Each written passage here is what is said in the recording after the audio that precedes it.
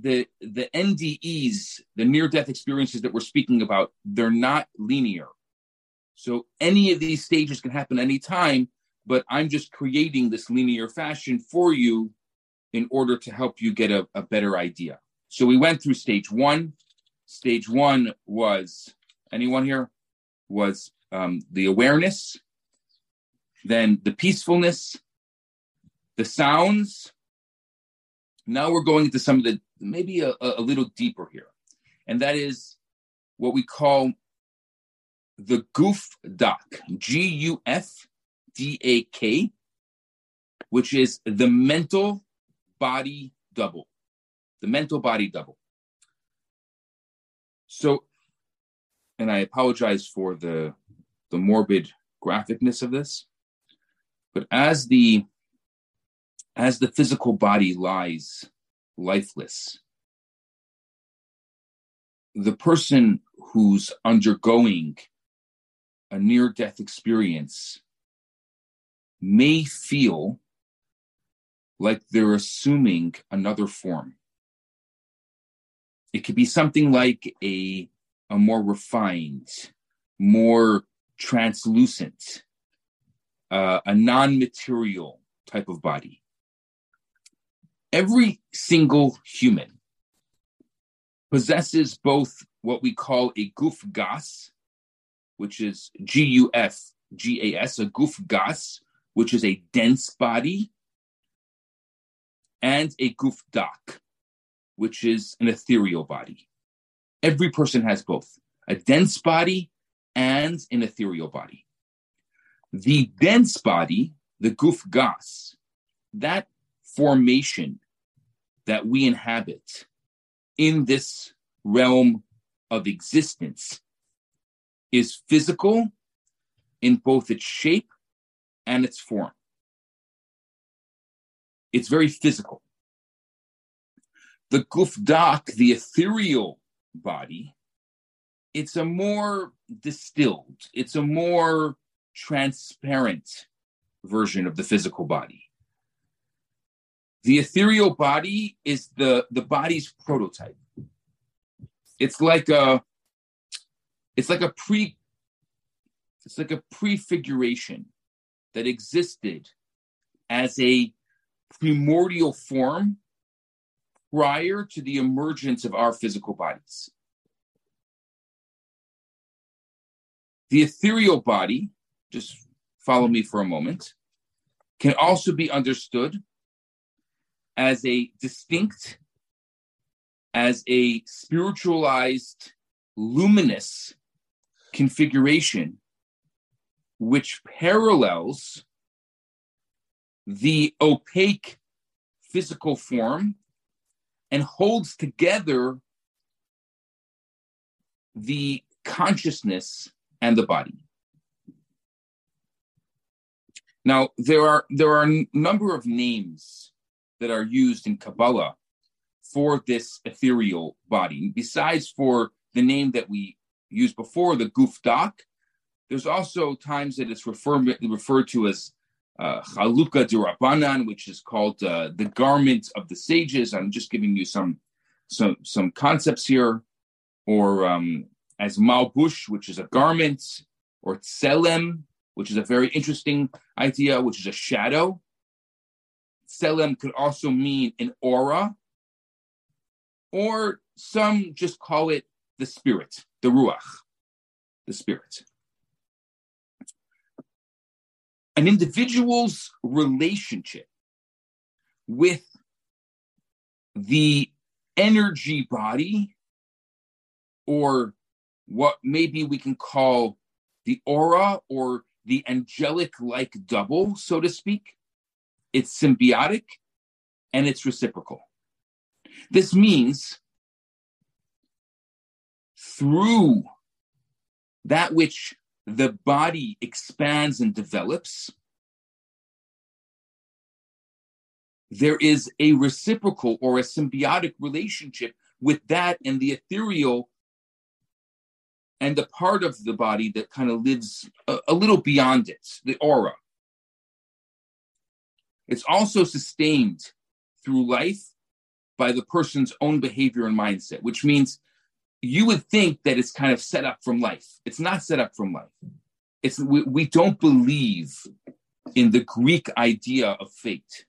We only believe in destiny, which means your life and the choices that you make are going to have a direct impact on this ethereal part of ourselves, on the aura, on the angelic-like double of ourselves. Everything that you think, everything that we think, everything that we feel, everything that we do has a multi-layered and multi-dimensional effect.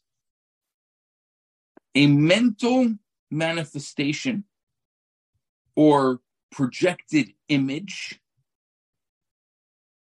is exuded and fashioned through every action each of us does, and sometimes things that we don't do.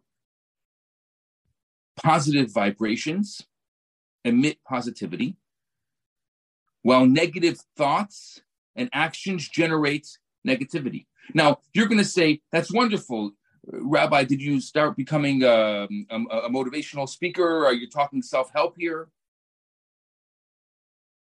The difference is Kabbalah says this is real, which means it's not like if you're positive, then you're going to exude positivity, and as a result, it's going to give you a positive mindset, and you're going to end up being a more positive person. No, by being positive, you create positivity. Why? Because you have a dense body and ethereal body.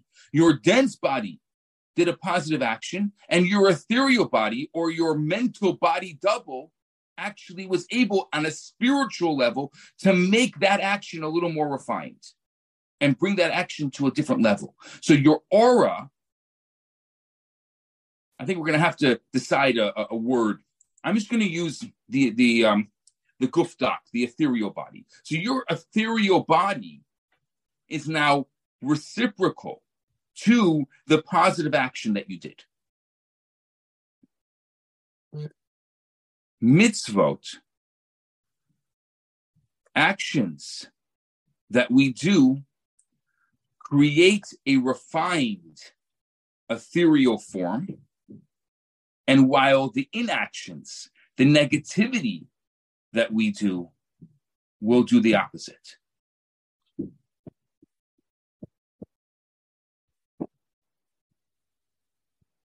Got it? Questions?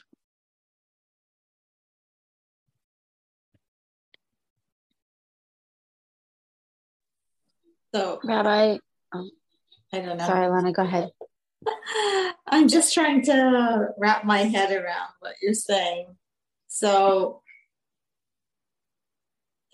you have to kind of be that whole person. It's like oneness. You can't just pretend in a way to be positive and it will bring positive results, right? You have to actually live it, your mind, your body, your soul, like everything together.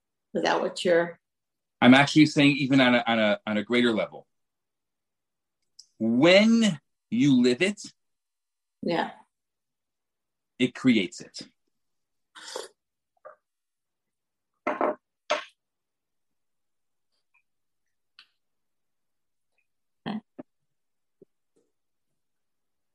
When you live it, it creates it. So it sounds like it's almost diametrically opposed to what therapists would tell you. If you're down, you need to find things that lift you up and be positive, and then you can share that energy. No, that's exactly what we're saying. Well, but I mean, even if you're not, it's a psych thing where you say, I am fine, I am good, I am well, I am blah, blah, blah. You tell yourself all this positive stuff, and then hopefully you become that. But you're saying, no, it's the action You need to have an action first or a mitzvot or something to create that. I don't know if you, I'm saying the maybe I same got thing that the wrong. therapist. I'm saying the same thing that the therapist would say. Okay. And that is that if you're feeling down, do something. You are going to naturally not want to do something. Do something. If you're feeling down, do something. Kabbalah is taking it a step further and saying, if you're feeling down, do a mitzvah. And that positive action is going to reverberate with your ethereal body. Got it. And as a result, it's going to create that positive aura.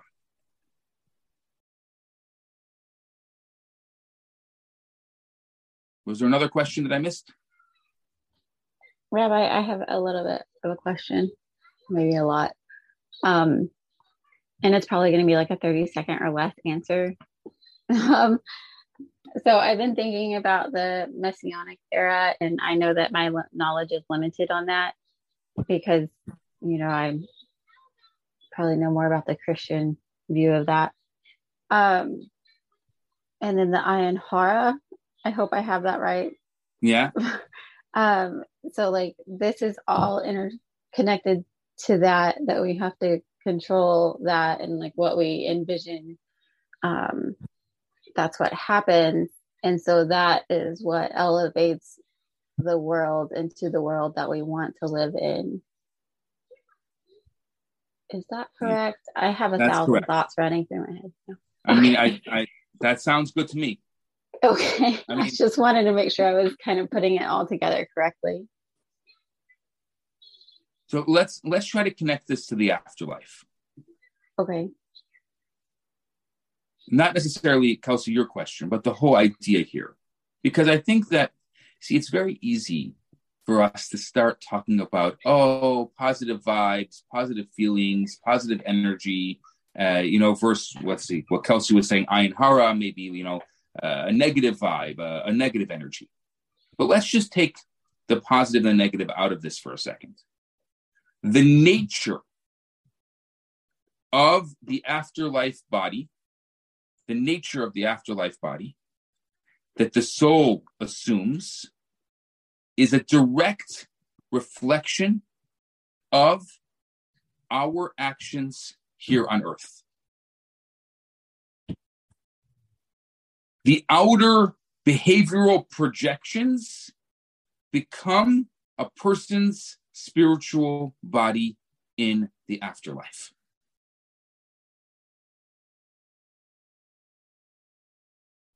Cheryl, I'll say that again.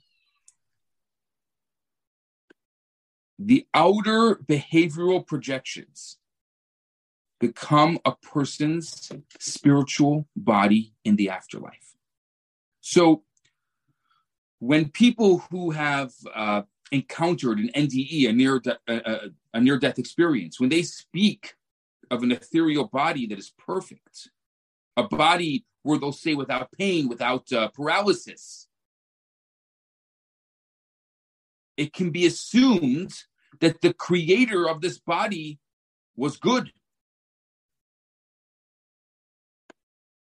Once the soul divests itself from the corporeal and it enters this insubstantial form and journeys on with this body in the initial stages of the afterlife, then you could see that moment, that NDE shows that particular person was really a good person. You see, the ethereal body has no coarse representation. So it's barely discernible.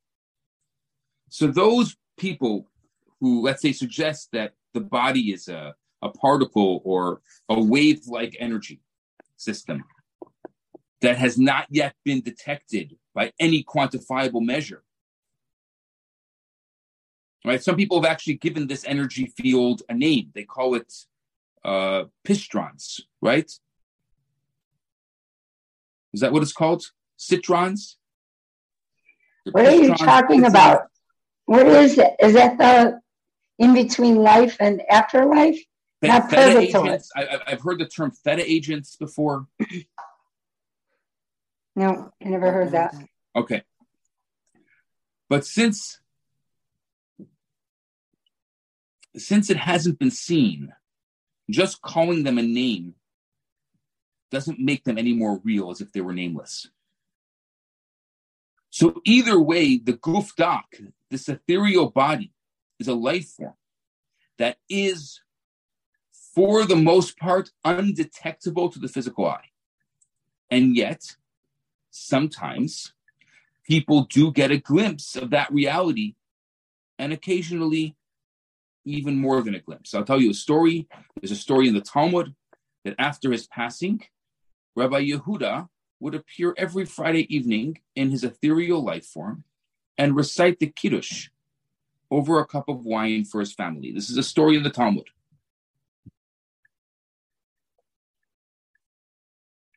Now, according to this, you could see how somebody can exist and make the Kiddush. He didn't come back in a physical life force. We're not, starting to all of a sudden, Rabbi Yehuda in his physical life form started coming back into the world after he passed away. We're not going there, okay? There's other religions that talk about the second comings. That's not for us. But if you see this guf dak, this corporeal body in that form, then you can understand how someone who passed away can really be here now. That souls that become apparent in four-dimensional reality need to conform somewhat to the rules of this reality. And so they enter a type of body so that they can interact with physical human beings. I'll tell you this.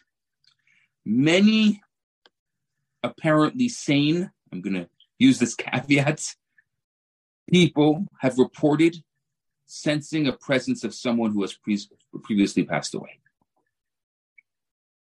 Even more, some even speak of seeing a presence of someone who's no longer amongst the living.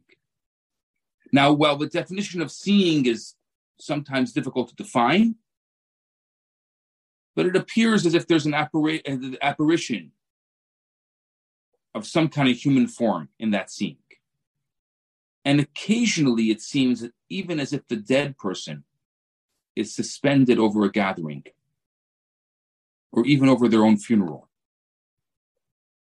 Some of this phenomena, though not all, can be scientifically explained and substantiated. That's not for our conversation. But it may also be a case in which a soul, or in some instances, an angelic figure, descends and enwraps itself within what we're going to call this guf dak, this ethereal body. And it becomes noticeable by those who experience a degree of heightened awareness. And by embodying this ethereal body, the soul of the person who passed away can become readily perceivable, so much so that their appearance seems as if the real observer is there, literally with them on the floor they're standing on.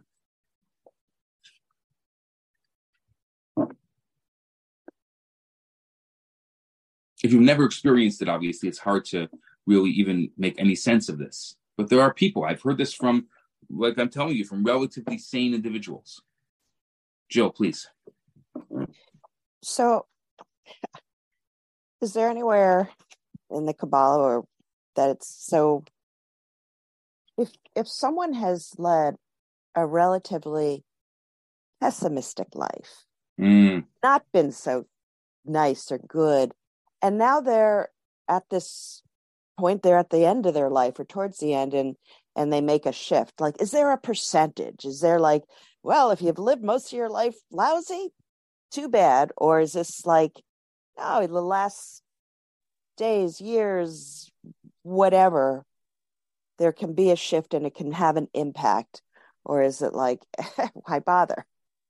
I have very good news for you, Joe. Yes. We believe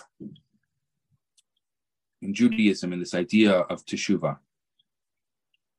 Teshuvah means the moment an individual makes a change in their life, all of their previous negative experiences turn into positive ones.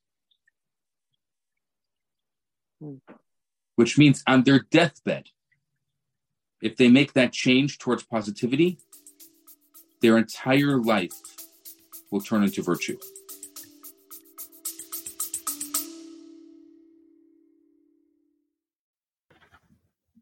Are you tired of swiping right on every dating app out there and still getting nowhere? Are you convinced that you'll forever be alone, surrounded by nothing but cats and empty takeout containers?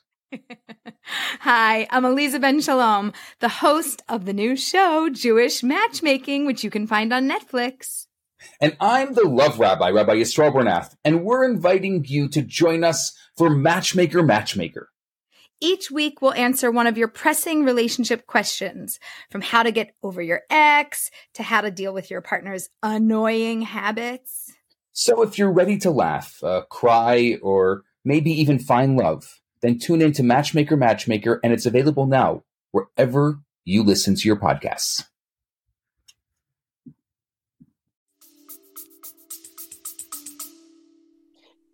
So, and I remember hearing this before from you. I guess this piggybacks on my other question of like, if you are generally not a positive person or doing good things, is this like a fake it till you make it? You're like, listen, I'm just going to act as if I'm going to do these, you've said if you do a mitzvah, even if it's not coming from the right place, it's still benefiting hopefully somebody. So it doesn't really matter what your motivation is as much. I think that's why we put so much emphasis on actions over words. Right. Because actions do benefit others. So whether you have the wrong or right intention, they're really benefiting. That's why a mitzvah is not a good intention. It's an action. Yeah. Okay.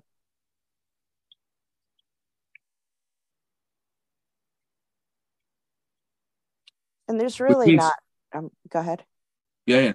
No, because, a lot of people will say, oh, well, there's no, I go on Yom Kippur and there's confession.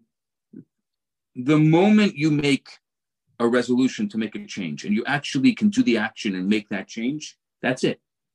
All of the past turns to be good. Okay. Because that could have been the purpose for which your soul came into this world. Yeah. And all of the negativity and all of the garbage, so to speak, that you've gone through, not you, but that individual has gone through in their life, was all a lead up to this moment of existential change called teshuvah.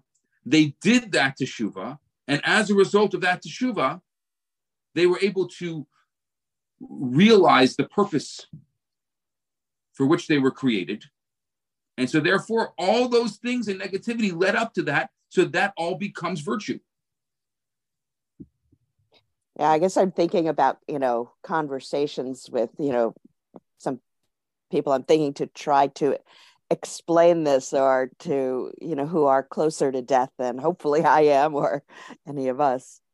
So this is interesting, I guess, to just figure out how to approach that. Yeah. No. Cheryl. Okay. Thank you. You're muted, Cheryl. Somebody can hear you. I got it. I'm thinking of non-Jewish or even Jewish people. Let's say they had all this learning and all this training prior, but in their life, they struggled so much that they always stole for their food. They stole money or jewelry. They were cleaning people. They killed people. They whatever. Then that almost sounds like a knock, knock, knock on the confessional door of the Catholics and say, "Dear Father, I have sinned. What have you sinned?" And they give them a laundry list. Okay, you're now absolved. That's almost what this sounds like. And I didn't think it was very Jewish. It's not it's actually not even close to it. Because nobody can absolve you. Only you can absolve yourself. How do you absolve yourself? Through your actions. Through making a decision not to do it again, and then not doing it again. In my time as a prison chaplain, it was something I tried to impart on the prisoners. Mm-hmm. Nobody can absolve you. And very often, because we live in a Christian society, a lot of people say, "Oh, please, Rabbi, can you do such and such?" And I'm like, "No, you got to go down the block for that." That's not the Jewish way. The Jewish way is that you absolve yourself.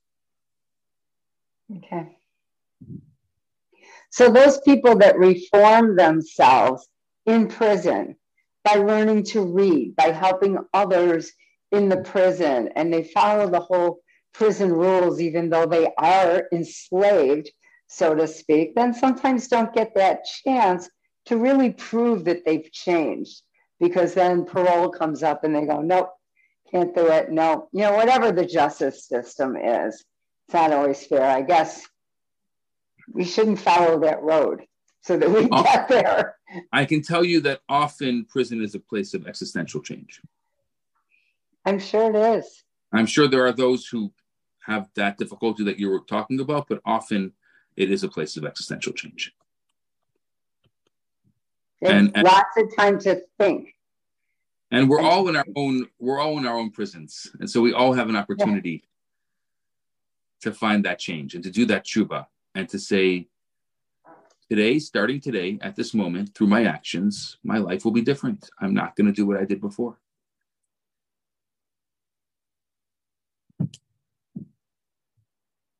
Fini.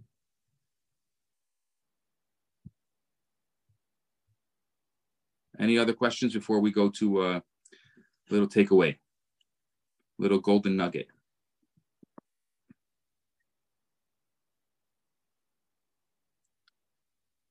Okay, I love to hear your takeaway. If you don't have a specific takeaway, I'll give you a prompt today. I now know that. Jill, do you want to start? Yeah, that was a good prompt. Yeah, I now know that it's never too late. I'll pass to Kelsey. Thank you, Jill. I'm still trying to process, I feel like, a little bit. But I think it kind of just boils down to the reciprocation between our gufta and our physical body. And how that's just a reflection, right, of each other. Okay. How about Celeste or Hava? Thanks, Kelsey. I now know that inherent in every moment is an opportunity. Ilana.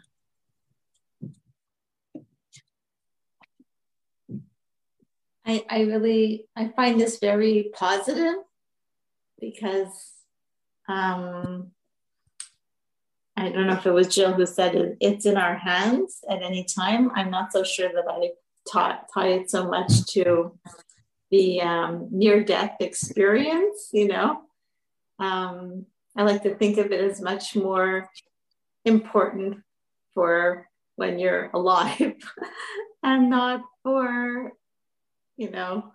death, really. Yeah. Cheryl, did you go?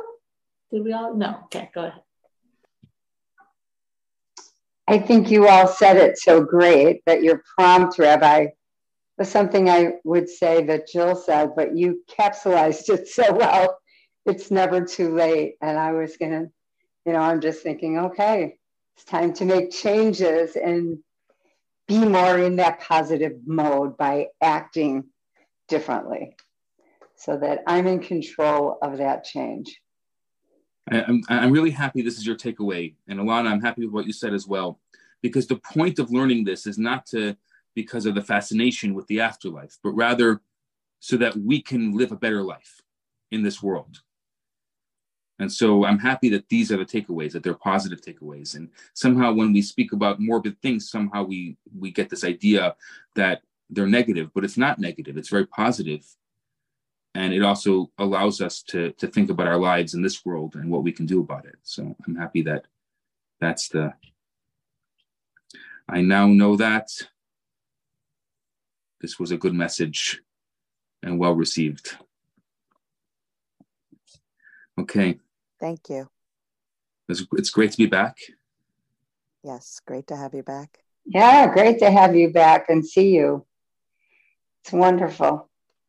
And I'm looking forward to getting back into the routine of our study.